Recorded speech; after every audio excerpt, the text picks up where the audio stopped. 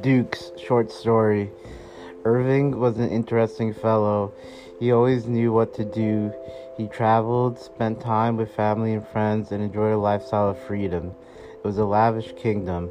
A father, a king, a mother, a queen, an elder brother, a prince, a sister, a princess, and him himself a duke. They bonded together, enjoyed a healthy life, and learned to live in peace. Many people used to be jealous, yet now they knew the family was strong and better together. The king would give praise to his children, allowing them success. The father loved the duke, the prince, princess, and the queen. The queen enjoyed helping the family, making healthy food, cleaning, and loving her family. The prince and the duke enjoyed times eating, drinking, and a life of leisure.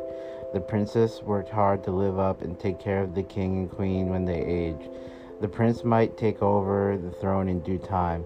The duke watched the matter and redeemed a place of his own.